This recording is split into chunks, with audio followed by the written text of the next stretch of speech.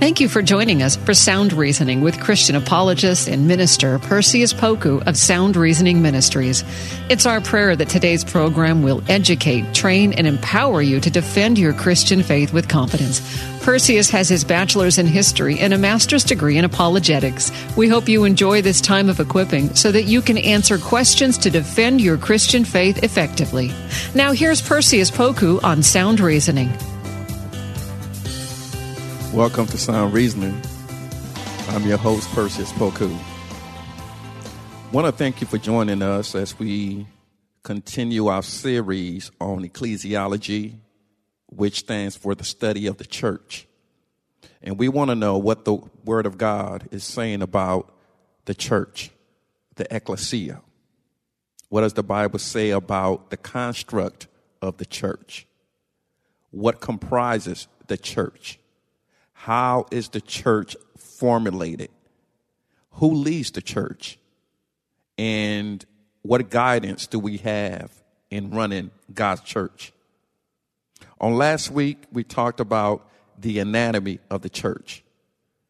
In Corinthians, in Romans, and Ephesians, we are introduced to the concept of oneness, this unity within the church body. There's one body, not multiple bodies. There's one body. And this one body has many faculties or many members. So Paul is using the illustration of our body. You are one entity, one person, one body, but yet you have many members. You have an eye. You have an ear. You have arms. You have legs. One body, but yet multiple members. And each one of those members work in uniformity. They work in harmony. And when your body experiences difficulties or challenges, we go to the physician who hopefully is able to diagnose what's going on and why your eye is not functioning to its optimum level, or why your hearing is not as acute as it needs to be. Why are your hands not performing the way they need to perform? So we go to specialists. And that's on the physical level. On the spiritual level, it's the same thing. The body of Christ is intended to work in harmony. And whenever there is a member not performing the way it needs to perform, we need to go see the chief physician, which is Jesus Christ. God intended for the body, the church body, to work in congruency, to work in harmony, to work in alignment. God designed for every part of his body to work in uniformity. Not in chaos, not in disagreement, not in partisanship, not in denominational biases. God's body was created to work in uniformity. This is one of the reasons why I identify myself as a Christ follower, as a Christian, not highlighting the denomination. We created denomination. God created one church.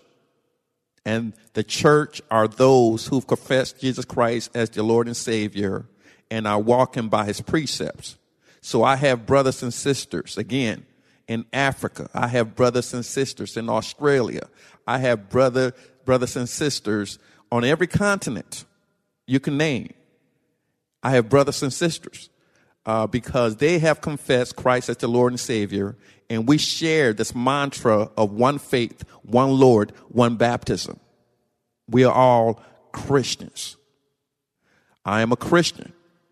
And if I participate or attend or join a church, that church has to be a Bible teaching church that promotes sound reasoning.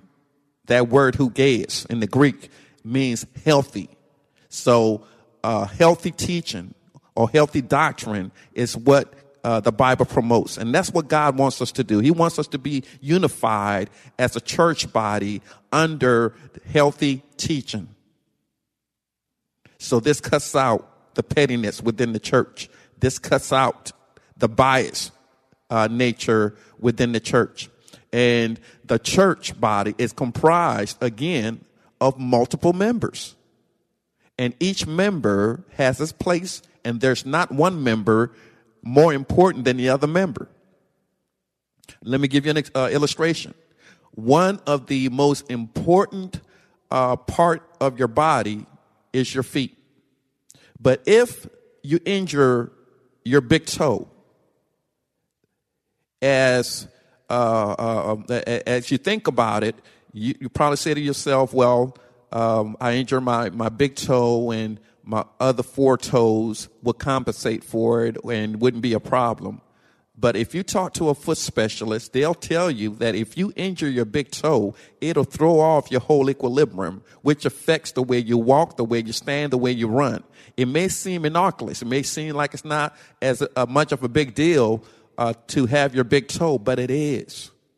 In the same way, when one member within the body is not functioning the way that it needs to function, it throws off the equilibrium of the church and what the church is able to do. So we are one, and God designed for us to be one. And we talked about 1 Corinthians 12:12, where it says, for just as the body is one, it has many members, and all the members of the body, though many are one body, so it is with Christ. So in essence, Paul is talking about this concept of unity, this concept of oneness. We are one body, one ecclesia, not multiple bodies. We don't have the church of Christ over here, then the church of Christ over here, meaning that they're different than another version of the church of Christ. No, we are one body.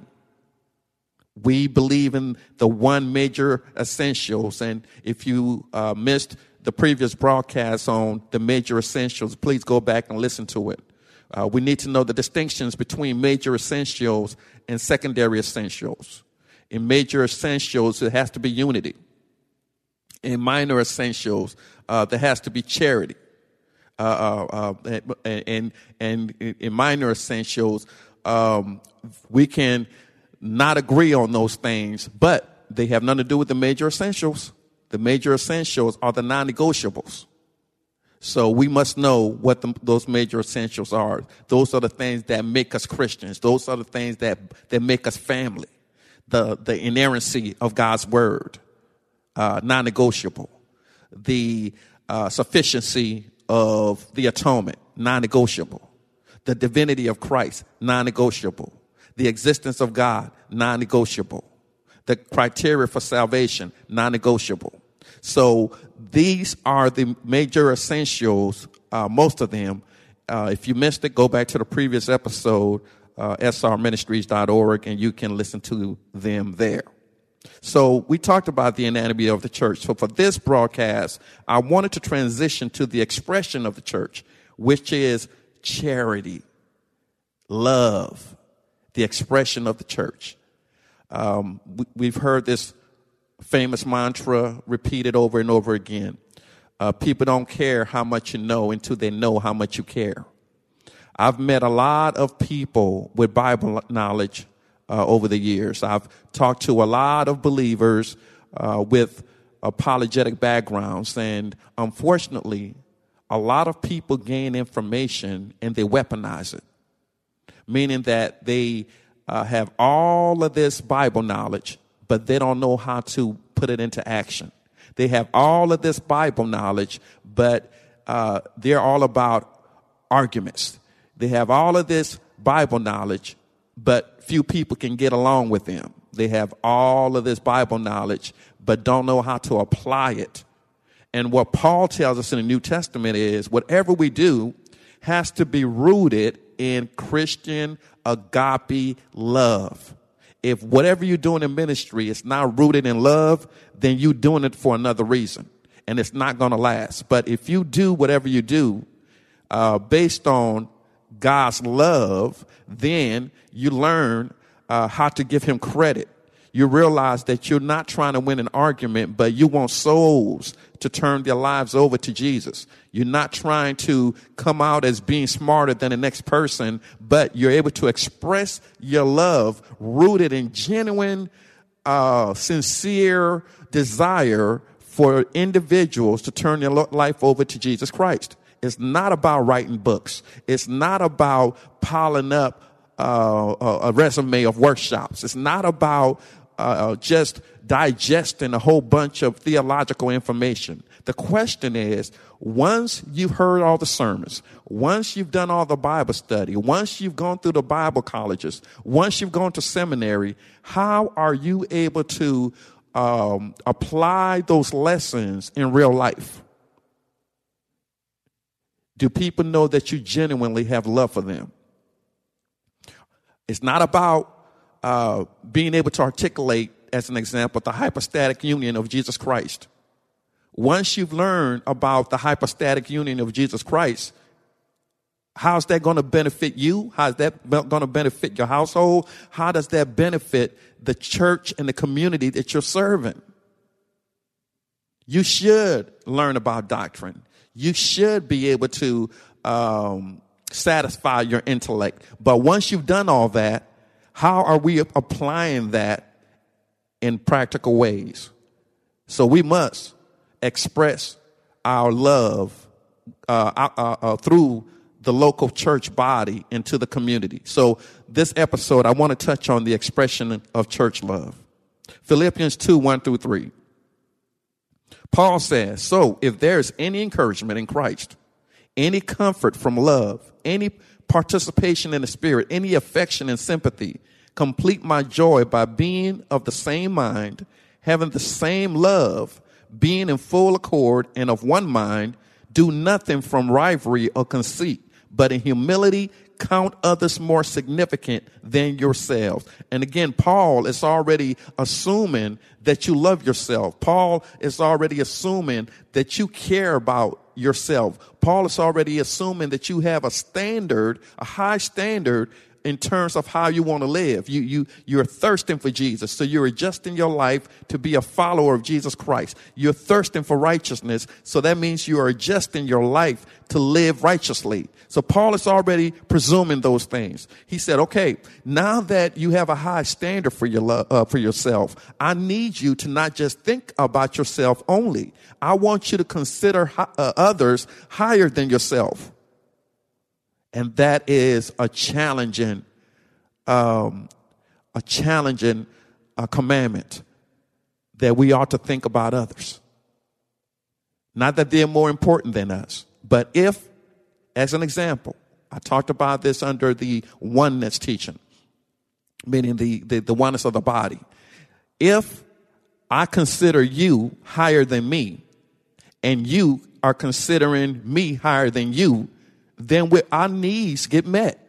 No one gets shortchanged because we're doing our best to make sure that we take care of one another. This is what Paul is talking about. If everybody within the local ecclesia, if everybody within the global body of Jesus Christ, if we all do our part and I care for you, you care for me, then everybody's needs get met. And this was the whole concept in the first century of koinonia fellowship. This was the portrait being painted by Dr. Luke in the book of Acts, when we see the disciples taking care of the needs of the church before they established the role of deacons. This was the issue that was going on within the first century, is how do we take care of one another? What is the best way to take care of God's people without neglecting the preaching of the gospel? This was the issue at hand that they had to address. And God blessed them and influenced them to come up with a solution. The apostles could continue being administrators of God's word. They could continue to proselytize. They could continue to preach the gospel without neglecting the needs of the Christian community and the needs of those outside of the Christian community. So if we wash each other's back, and that's figurative, if we take care of one another, if we think about other people's needs, and those people are thinking about our needs, they're not just thinking about their needs, then everybody's needs gets met. And we are demonstrating charity, meaning that it's love in action. We are demonstrating that we love God, and as a result, we love other people. The problem arises in many local churches when people join the church and refuse to participate in the fellowship.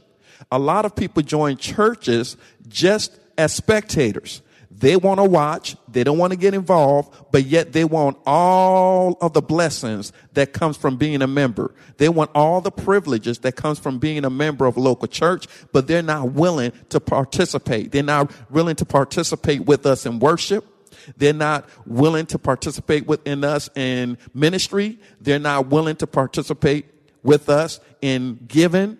They're not willing to participate us in corporate prayers. They're not willing to participate. They're just spectators. And so we as churches, we have to do a better job of discipleship, laying out the expectations of what it means to be part of a church. We're not doing people a great service when we allow them to join the local church and not teach them that it requires sacrifice. It requires for them to participate. And this is what love is all about. Just talking about love is one thing, but actually demonstrating love is what the Bible teaches. So in Romans 12:10, as we talk about the expression of the church, Romans 12:10, it says, love one another with brotherly affection. Outdo one another in showing honor. Again, this doctrine of I'm going to outdo serving you. That's different than what a lot of churches are teaching in today's society. A lot of churches in today's society are teaching about physical prosperity and physical healing and getting out of the church all that you can get, getting out of God all that you can get out of him, painting this picture of a cosmic bellhopper talking about God, and that's not biblical. Yes, the Bible does teach about healing. Yes, the Bible does teach about prosperity. Yes, the Bible does teach about God's blessings, but we got to put it in proper context. It's God that leads us. It's God that blesses us. It's God that heals us. It's not us. It's top down. It's not down up. It's God's prerogative who he wants to heal physically. Matter of fact, there's a biblical precedence where God didn't heal everybody physically. God decides who he wants to heal physically. But here's his promise. God does promises that whoever accepts him, he'll heal them all spiritually. Anyone who accepts Christ will be afforded the privilege of being healed spiritually, meaning that he will save you. And part of being saved is God gives us certain privileges. He gives us access to peace. He gives us access to joy.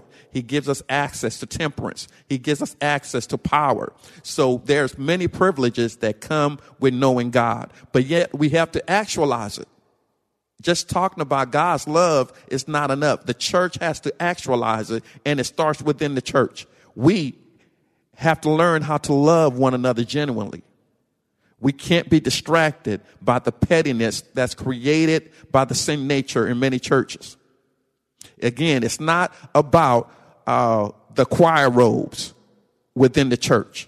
It's not about that. It's not about the color of the curtains. It's not about the color of the carpet. It's not about where you sit in the pews. It's not about the song that you want to sing but are upset because someone didn't allow you to lead that particular song. It's not about that. It's about God's priorities, God's prerogative. God says whatever we do in the church has to be rooted in love, which means we have to have a genuine love for one another, not doing it purely out of legalism, not just doing it to check off your obligatory religious standards. It's more than that. We have to love on one another in a genuine way. We don't always have to agree on the periphery stuff, On the major stuff that I talked about, the major essentials, we have to agree on those things. But anything outside of the major essentials, as we talked about, God, the Bible, Jesus Christ, his divinity, the Trinity, the criteria for salvation, all those are non-negotiables. But when we talk about loving one another, that's another non-negotiable. We have to love one another in a genuine way. So Romans 12:10, Paul reminds us, love one another with brotherly affection. Outdo one another in showing honor. We have to learn how to uplift one another, how to encourage one another, how to wish the best for one another, because we all are on the same team. We should all have the same goal. When you look at sports, a good team know how to sacrifice their individuality for the common goal of the team. They sacrifice themselves so they can reach a particular goal. And once you have a team with the same mindset, with the same goal, with the same energy, they have a greater chance of accomplishing their goal. Likewise, we must run for mastery. We must lay aside all the weights that so easily beset us, all the weights that comes from the way we were raised, all the weights that come from secular education, all the weights that come from bitter relationships. We have to lay them aside and learn how to love in a right way so we can bless or be a blessing to one another. And this is what makes God happy. Knowing how to love yourself and then loving other people makes God happy. Ephesians 4, verses 1 through 32. I'm just going to give a short synopsis of Ephesians 4, 1 through 32. Paul says, I therefore, a prisoner for the Lord, urge you to walk in a manner worthy of the calling to which you have been called, with all humility and gentleness, with patience, bearing with one another in love, eager to maintain the unity of the Spirit in the bond of peace. There is one body and one Spirit, just as you were called to the one hope that belongs to you, to your call, one Lord, one faith, one baptism. Again, there's this unity, this expression of us loving one another. This closeness within God's family. If we're going to find loving relationships, it ought to be through the church. If we're going to find authentic people, it ought to be through the church. If we're going to find what true love is about, it has to be through the church. So our time has come to a close for this episode on the expressions of the church. Next week, we'll talk about the makeup of the church. But we thank you all for joining us, and we pray that something was shared to edify your spirit and to help you to dig more into God's word. Again, we thank you all for your prayers and for your support. For those of you who would like to support Sound Reasoning Ministries financially, please go on our website, srministries.org, or you can make your donation out to SRM or Sound Reasoning Ministries, P.O. Box 582-306, Elk Grove, California, 95758. And we are thankful to all of you who every month sacrifice and donate to keep us on air. We appreciate you. And those of you considering whether or not to participate, we thank you as well for your prayers. Again, always remember, until Jesus come back, to do for the truth what so many people unfortunately do for the lies.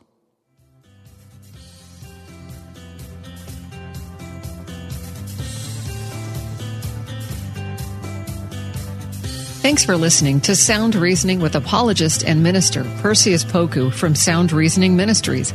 It's our prayer that today's lesson has equipped you to share and defend your Christian faith with boldness.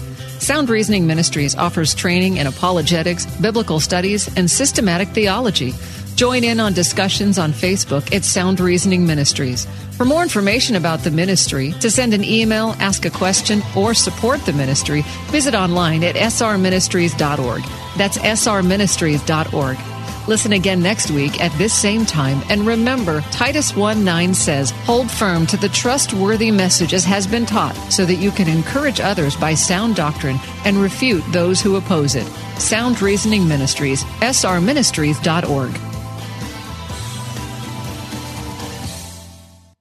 This is Chris Christensen, and back in 2006 I started a simple project. A project to try and introduce more people to the Bible through Bible study called the Bible Study Podcast. It's a simple name and a simple idea. Each week, every week, we study one chapter of the Bible, talk about what it says, and what that might mean for us today. To listen now, go to lifeaudio.com or search for the Bible Study Podcast on your favorite podcast app.